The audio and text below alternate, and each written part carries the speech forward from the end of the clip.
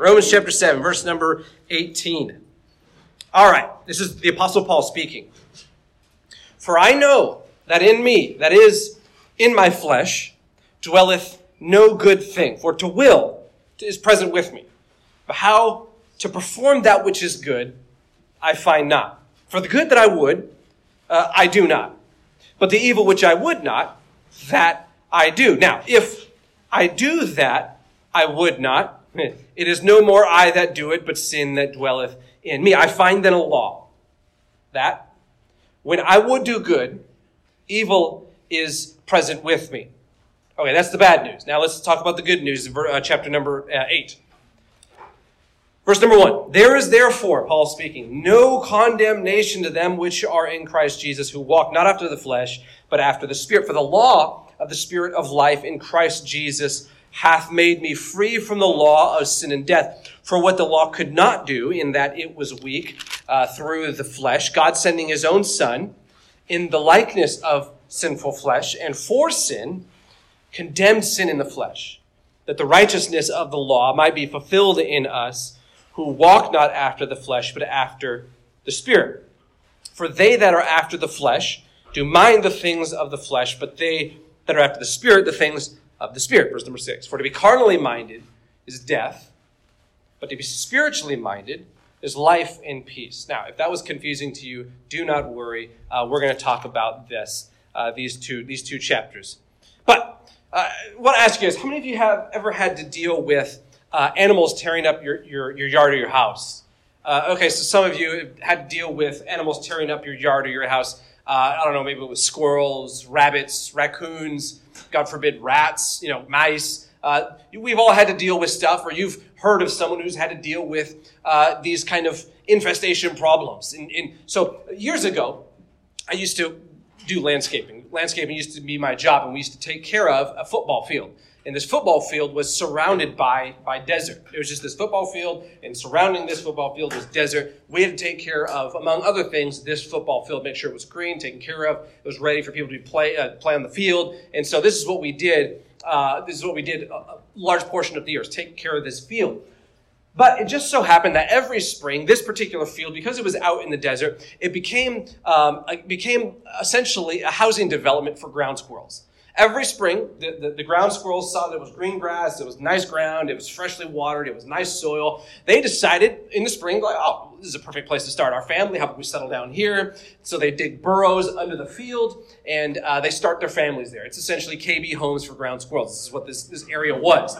And so we had to deal with this, because this is a serious problem. You have ground squirrels, and these ground squirrels, they know how to dig. These ground squirrels dig, and they dig deep under these football fields or wherever they are. These ground squirrels, if you've ever seen a ground squirrel, they have claws like little baby velociraptors. I mean, it's like they popped out of Jurassic Park, only they're cute and furry. And so we're having to go after these. We're going to go after these ground squirrels. And so we try to, I know this sounds mean, but you got to do what you got to do, right? You got to take care of the field. So we try to smoke them out. We put smoke bombs. We had some guy who put smoke in him. I don't know how he did it, put smoke in him. Try to smoke them out. That didn't work. We try to flood them out. So we try to put, the hoses down in the burrow. We try to flood them out. That didn't work. The most effective way to get rid of these ground squirrels was to, and that's the other thing we did, was we tried pellet gun. We tried sniping them from a distance. That didn't work either, although it was very, very fun. So what we had to do, the most effective way to get rid of these little dudes, was you had to set the traps. You had to get traps. You get bunches and bunches of traps. And these traps you'd set right next to the entrance of their burrow. And the entrance to their burrows, they're pretty big. I mean, that's the reason we had to get rid of these things, is because if a football player was to walk into one of these little holes, I mean, they literally break an ankle. And so we put the cages all over the field at the entrance of their burrows. And inside the little traps, inside the cages, when the cages closed, it didn't kill the squirrels or anything. So just in case you guys think we're morbid or mean or something like that, they just got locked into the cages, okay? But the cages, inside the cages, we had seeds in there. Sometimes we put cheese. Best thing you put in there, pro tip, best thing you put in there is peanut butter. Who doesn't like peanut butter, right? Even ground squirrels like peanut butter. So we put peanut butter in there. And every once in a while, me and my friends, we'd watch from a distance, because they'd know if you were there. So we had to watch from a distance. We watch from a distance. Every once in a while, you see a little ground squirrel pop his head up, right? and you'd see him walk over inside, going after the peanut butter. And there was a few of them, not a lot, but there's a few of them who got, I don't know how they did it, they got around the trap. They were able to get around the trap. They didn't snap the trap, and they got the peanut butter, so that was kind of a loss for us. We had to put more peanut butter in there. But most of the time, 90% of the time, the little squirrels, they'd go in there, they'd spring the trap, and they'd get locked in there because they just couldn't help themselves right next to the entrance of their burrow. Easy food. There's peanut butter right there. They could not resist the temptation of the peanut butter. The reason I tell you that story is because we deal with that same situation in our life. We are confronted with that same dilemma in our own life on a daily basis, sometimes on a minute-by-minute basis, hourly-by-hourly basis. In our own life, we deal with temptation, this desire to grab the peanut butter, so to speak, to go after the seeds, to go after the things that we know we probably shouldn't. And that's what Paul's talking about in Romans chapter 7, chapter 8. He's talking about this thing in us, this inclination in us to go after the thing that's tempting us. Paul struggled with this same thing. Wherever we go, whatever we do, whatever we are trying to do, temptation is always there with us. Just as in the burrow, right at the entrance of their burrows, there's cages all over the entrances. Right when we leave our house in the morning, there's temptations. Sometimes even when we get out of bed in the morning, there's something tempting us. Whatever it is, you know what it is. There's something tempting us. We can't get away from it. We have good intentions. We try our hardest. We try to be good. We try to do good. But there is something in us that is inclined to give into temptation. Paul struggled with this same thing. Look at Romans chapter 7, verse number 19. He says, the good that I would not. Okay, what's he saying there? Because that's already confusing. The good that I would not. The good stuff that I want to do. The good intentions that I have. I want to do right. I want to be right. I want to grow. I want to progress in my Christian life, or just even as a human being, I want to do the right thing. For the good that I would, I do not. All those good things that I want to do in my life, he says, I don't do them. He says, I want to do good. I want to be good. I have good intentions.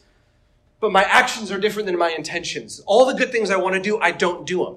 And then he says, the evil which I would not, the evil things that I don't want to do, the things that I know will hurt relationships in my life, the things that I know will hurt my job, the things that I know will hurt my thought life and hurt my life in general, those are the things that I do. That I do. Now, he says, now if I do that, I would not. Now, if I do the things that I don't want to do, if temptation faces me, I'm confronted with temptation, I give into that temptation, even though I don't want to give into that temptation.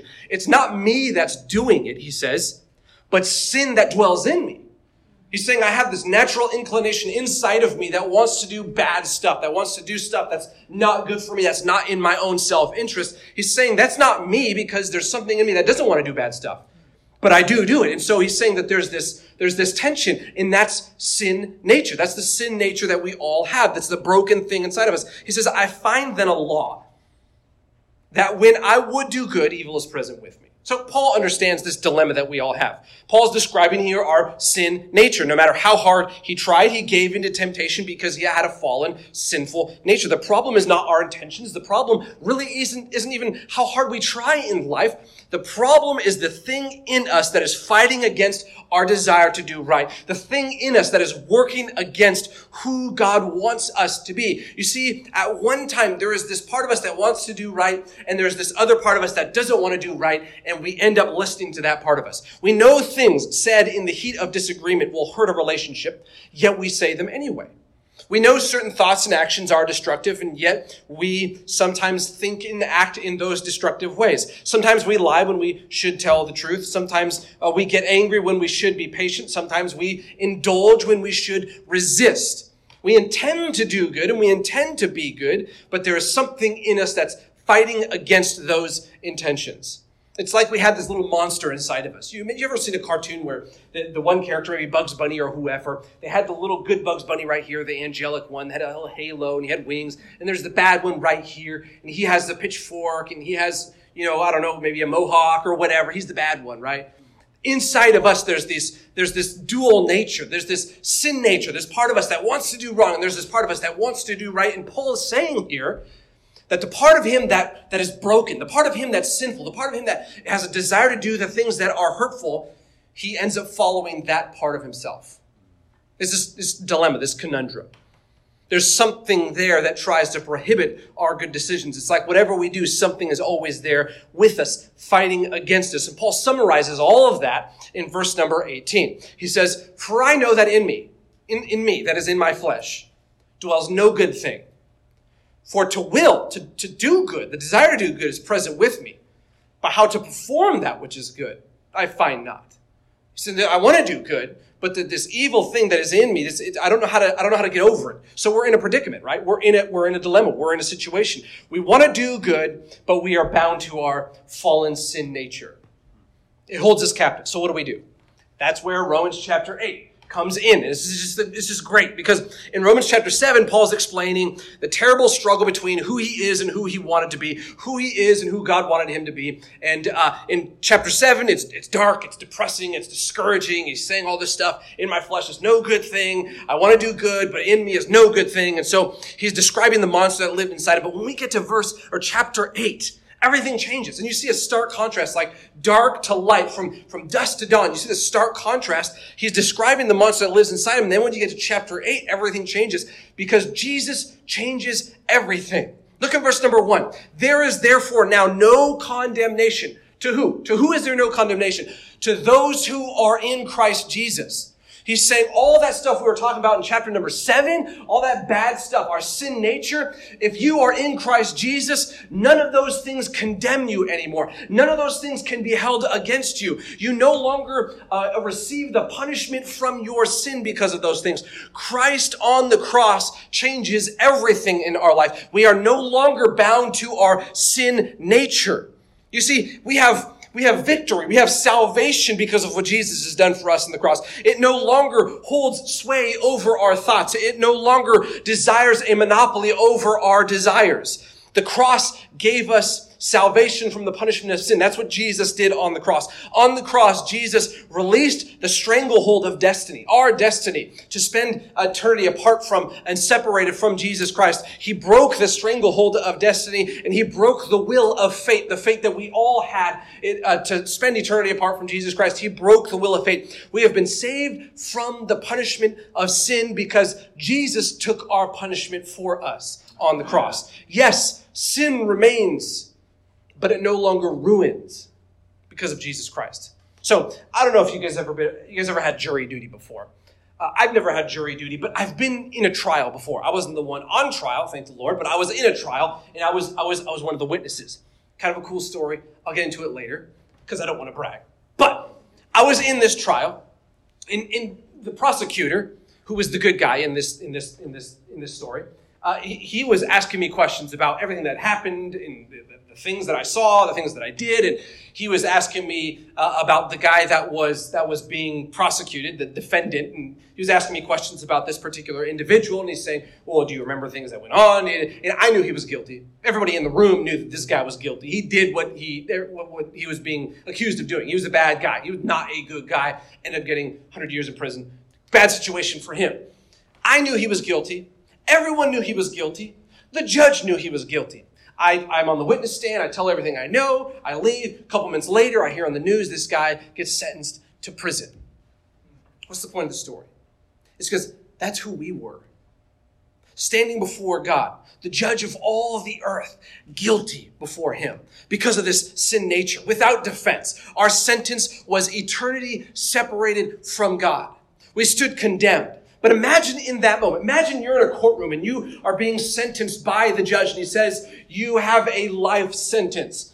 You are guilty. You have no recourse. You have no more appeals. You did what you did, and you are guilty. Imagine you're in that courtroom and you have just been sentenced to a lifetime in prison. And all of a sudden, someone stands up in the back of the room and he says, "Judge, I know this person is guilty. I know Dominic is guilty. I know he deserves everything that's coming to him. I know he deserves a separation from everybody in society. I know what he deserves, but I want to take his place. I will take his punishment. I will take his place." That is what Jesus did for us on the cross. He took the punishment for our sin.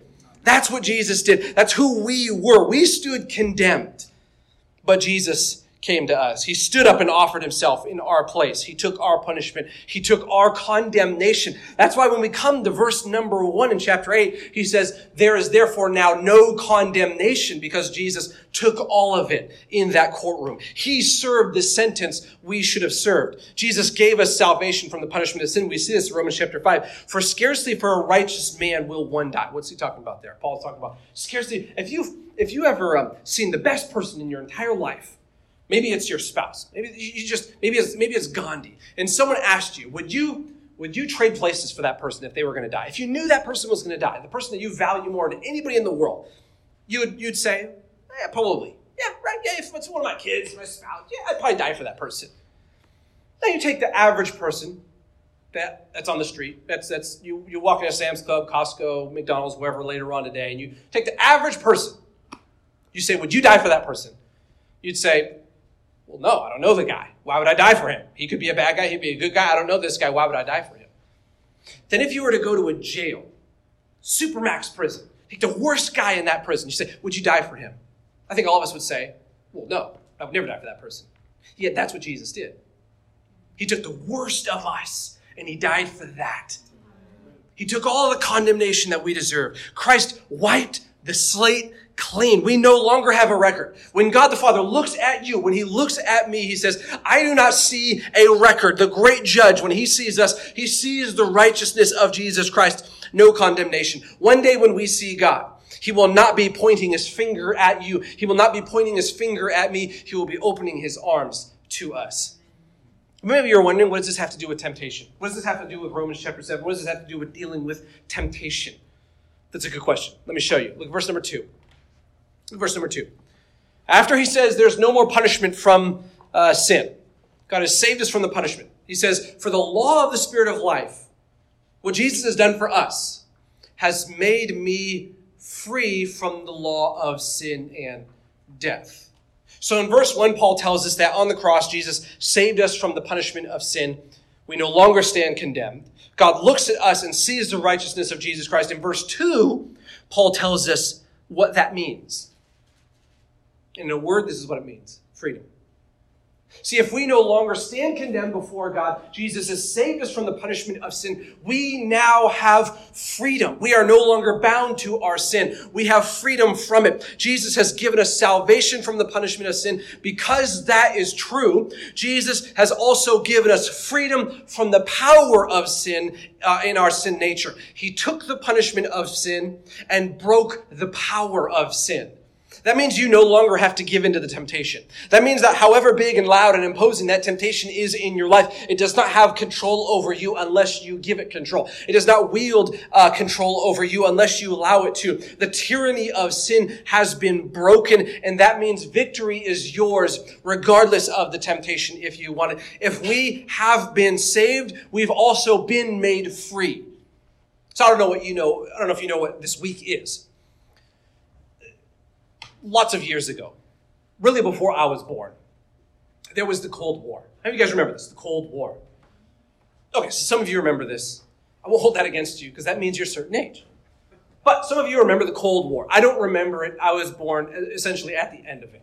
And the Cold War was when Soviet Russia, they wanted to get control of essentially all the world. And they built the Berlin Wall.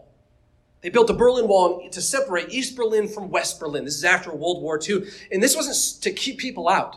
This was to keep their own people in because of the repression and the oppression and everything that they were doing to innocent people. They had no freedom in East Berlin and in the communist bloc and all of the places that communist Russia controlled. This is a picture of the Berlin as it was being constructed. And you can't see it now, and you wouldn't be able to see it for many years to come, but you would see people walking freely on one side of it. And then on the other side of it, the Soviet side, you would see the dreary and the drab buildings and people with their heads held low, and you'd see there'd be sentry guards posted up with guns, and they'd be holding their people in. It's not a lot of people wanted to get in. They were holding their people in because they had no freedom. They had no life. They had only oppression and repression until 30 years, I think it was yesterday, the Berlin Wall fell. It broke, it crumbled. People could no longer, and the reason this is so huge is because it marked a break between Soviet Russia, this communist country, and the free people that wanted to have freedom in the world. It marked all these people that lived under oppression. Now that this wall had been broken, people could come freely across and live in freedom and live how they chose. Well, that's what Jesus did for us on the cross. Not only did he take our punishment, but he gave us the ability to live in freedom from sin. He made us free from sin, so that no longer any temptation that comes your way, any sin that you are tempted with, you are no longer bound by that sin. You are no longer oppressed by it. You're no longer controlled by it. It no longer holds sway over your life. You have freedom from it in Jesus Christ. That's an amazing thing. That's what Jesus did for us. You see this in 2 Corinthians chapter 3. Now the Lord is that Spirit. And where the Spirit of the Lord is, there's liberty.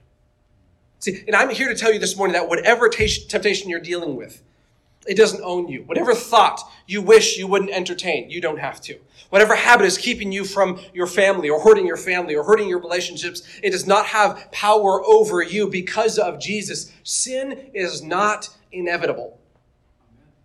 In Romans 8, it only gets better. Jesus has saved us from the punishment of sin. He broke the power of sin. But look at this in verses 3 through 5. Look at this. Because it only gets better from here.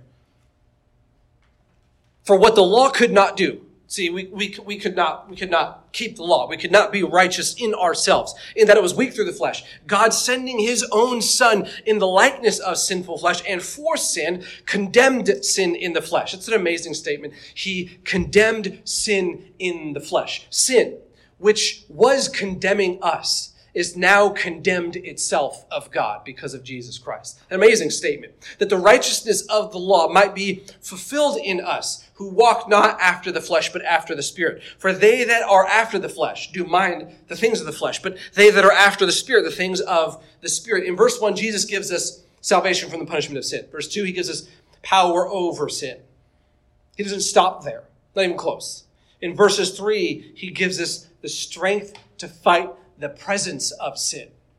He's broke the power of sin, no longer holds sway over our lives. Now, even though sin is still among us, we still are tempted. He gives us the strength to fight that presence. The same power God wielded on the cross to crush the power of sin, he has given to each one of us.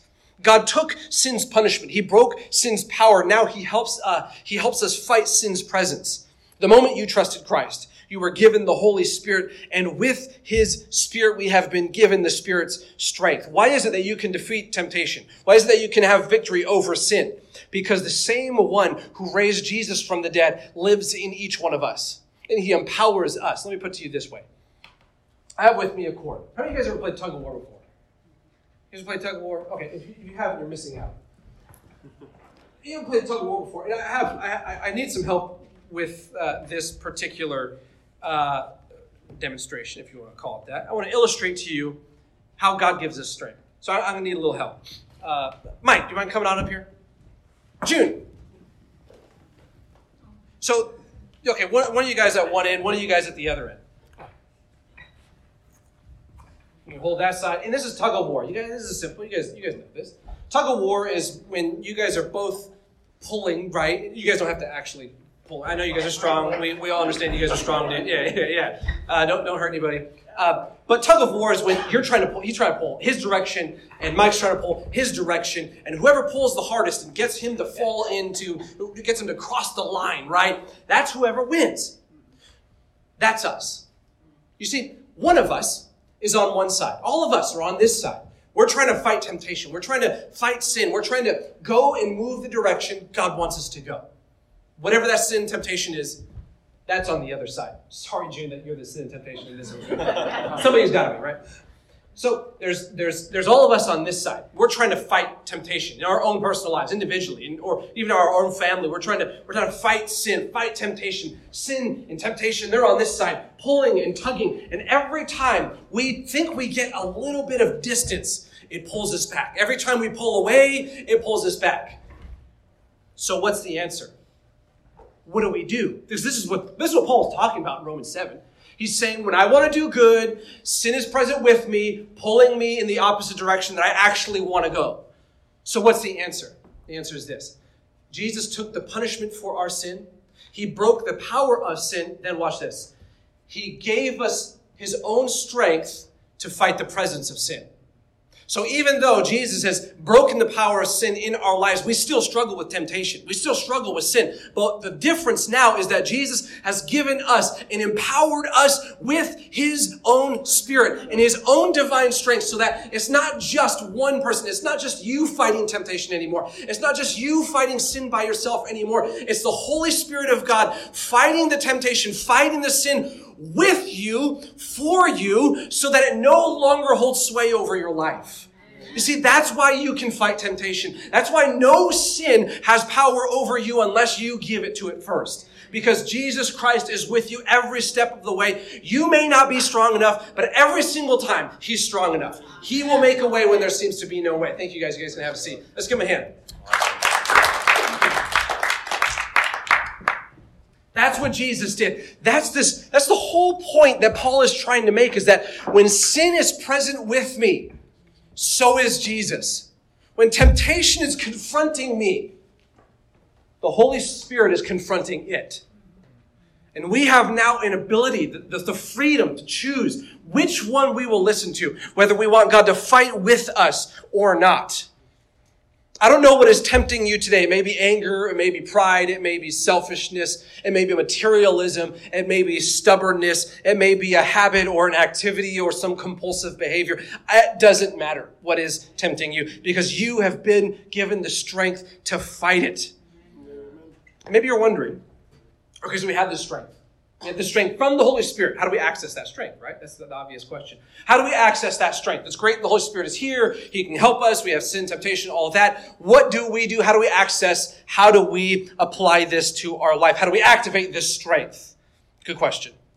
In Galatians, it says to walk in the Spirit. We just read that. Galatians 5:16, walk in the Spirit. And then we just read Romans 8. It says to mind the Spirit. It says to mind the Spirit. We fight temptation when we mind the Spirit, it says. But what does that mean? Mind the Spirit. And we can fight temptation. We can fight sin. We have victory over temptation when we mind the Spirit. I don't know if you guys ever rode on the metro before. You ride on the metro, and you're about to catch your train, and where you're at, where you're supposed to be, you catch your train, and you're on the platform, right? You're on the platform. Between you and the platform is supposed to be the metro car. You're supposed to get on the metro car. But here's the thing. After the platform ends, there's a gap between us and the car. Sometimes it's small, sometimes it's big, depending on the metro that you ride. There's a gap between the metro car and the station platform. And if someone who's a little bit older, or someone who has some type of disability or challenge physically, they could potentially trip in between the metro car and the station platform. They could hurt themselves, twist an ankle, break an ankle, something like that, fall down into the metro car. So you have to be careful. You have to watch that. In England, if you go to England, they have a really nice way to fix that problem. On the station platform, in big yellow letters, or big letters, as you get to the end of the station platform, right where the metro car is going to be, there's this sign that says, mind the gap. So between the station platform and the metro, there's this gap. You could fall into it. If you've ever been on the metro, you know this. You can twist an ankle or whatever. So it says, mind the gap. What does that mind the gap mean? It means watch the gap. Watch the gap so you don't fall into it. Saying it, big, bold letters, mind the gap, watch the gap, watch out for it, focus your attention on it, especially if you have sometimes the tendency to fall, tendency to trip. Watch the gap, keep your mind on it, focus on it. That way, when you step over the gap into the metro car, you are able to walk over across it without getting hurt. Mind the Spirit, and you will fight temptation. Watch the Spirit. Focus on it. You say, it's not saying focus on the temptation. It doesn't say focus on the sin. Focus on prayer. Focus on Scripture. Focus on family. Focus on friends that will bring you up. Focus on God's word. Focus on worship. Focus on church. Focus on those things in your life. Mind the Spirit, and you will not fall into temptation. You will not fall into sin. When we mind the Spirit, we do not fall into temptation. You see, that's how we find victory. We fight temptation when we focus our life on Jesus Christ. When we focus our life on prayer. When we focus our life on Scripture. You could picture it another way. Picture you have a bunch of people around you, and they all represent different things. You have a bunch of people around you, and one person represents prayer. One person represents Scripture. One person represents your family. One person represents your friends. One person represents worship. One person represents the memorized Scripture. Another person, and all these people surrounding you that represent prayer and all these different things, they're surrounding you. And there's another person that wants to break through and harm you. That person's name is temptation. When you're surrounded by prayer, you're surrounded by worship, you're surrounding yourself with Scripture, surrounding yourself with family and positive influences, it's going to be a lot harder for that person to break through. It's going to be a lot harder for temptation to get through to you because all those people are surrounding you and you're focusing your attention on those people, on those things, not other things, not temptation.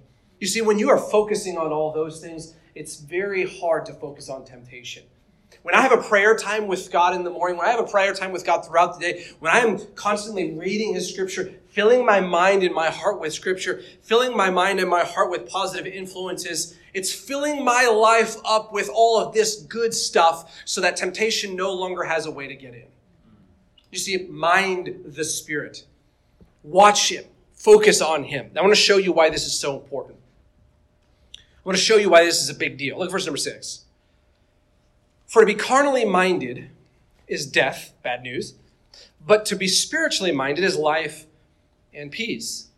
So Paul here gives us the ultimate plan of sin, the end game of sin. It's death. It's death. This is the end game. The end game is death. It's loss. It's brokenness, broken relationships, death of a dream, the loss of trust. That's the pain of sin. That's the price of sin. That's the ultimate plan of sin. That makes sense to us. We get that. But then Paul says, the end game, the ultimate plan of God when you fight temptation is life and peace. I get life. Okay, God wants to give us life. He wants to give us eternal life. But peace, that's kind of confusing because when you are tempted by something in your life, whatever it is, the reason you're tempted by that thing is because you think it'll make you happy. You think it'll be nice. You think it'll be pleasurable. You think you'll enjoy it. If temptation didn't tempt you, it wouldn't be temptation anymore. The whole point of temptation is that you will enjoy it if you give in, if you indulge. So when God says here, if you resist temptation, if you fight temptation, you're going to experience peace, well, you would think it'd be the opposite of that. You think that, and this is what most people think, Christian or not, thinking, well, I fight temptation, I can't do fun stuff anymore, I can't enjoy my life. God's saying here, if you fight temptation, you have victory over sin, you will live with peace. Why does he say that? You ever had a messy house before? Because have you currently have a messy house because of your kids or because of your husband? So you guys have all had a messy house before, and this might affect some of you ladies more than men, or this might affect some of you neat freaks or some of you people with OCD. If you see a messy house, you can't deal with it, right? You have a messy house, you have a messy room. It drives you absolutely crazy. This is my wife. She'll be up at crack of dawn, and she'll be cleaning the house. It's clean in here. It just can't deal with the messiness. So it has to be clean. She cannot rest unless there's cleanliness, until it's absolutely spotless, until everything's vacuumed and there's lines of the vacuum in your house. And you guys know what I'm talking about. There has to be the line. There has to be the lines in the vacuum in your house. Okay. And so if there's a messy house, dishes in the dishwasher, dishes in the sink, can't deal with it. It drives you up a wall, right? You can't relax. There's no peace in your life. You get cranky, you get angry, you get mad at your family, you get mad at your kids, you get mad at your dog, you get mad at everybody. If it's messy. So what do? Do you leave it there? Even though it's nice to just leave it there, you don't have to do any work. You just click on Netflix, forget about all the trash around you. That's nice. But what happens when you clean it up? What happens when you start to go around your room, go around the house, and clean up all the messes that aren't yours, and you start to wash all the dishes that you didn't dirty. You start to wash all the clothes that are your husband's, and you start to do all this stuff, and you clean up the house, and finally you get it spotless, clean, just the way you want it. Then what happens? Then you're able to sit down with a cup of coffee and relax. Everything is clean. At least for 5 minutes, right? Everything is clean. You can sit down, you relax. It's like someone's taken a gigantic burden off of your shoulders and you're able to relax. There's peace. Everything just seems to be brighter. Everything seems to be happier. You could say that there's peace in your life because everything's cleaned up. When temptation is messing up our life, when we're living in temptation, living in sin, it might be nice, it might be enjoyable, but you're always miserable. You're never happy. At least not happy in the way that God wants you to be happy. Not happy in the way that you truly want to be happy. But when we clean up our life, when we say, I'm not going to give in to temptation, I'm not going to allow this mess in my life, I'm not going to allow this sin to have dominance over me, and I clean up, I focus on the right things, I make sure that the house of my life is clean, God says you can have peace. What does that peace look like? The peace that comes from trust. The peace that comes from knowing that you have nothing to hide. The peace of less internal struggle. The peace of better decisions, healthier relationships. The peace of no guilt. The peace of no shame. The peace of a clear conscience.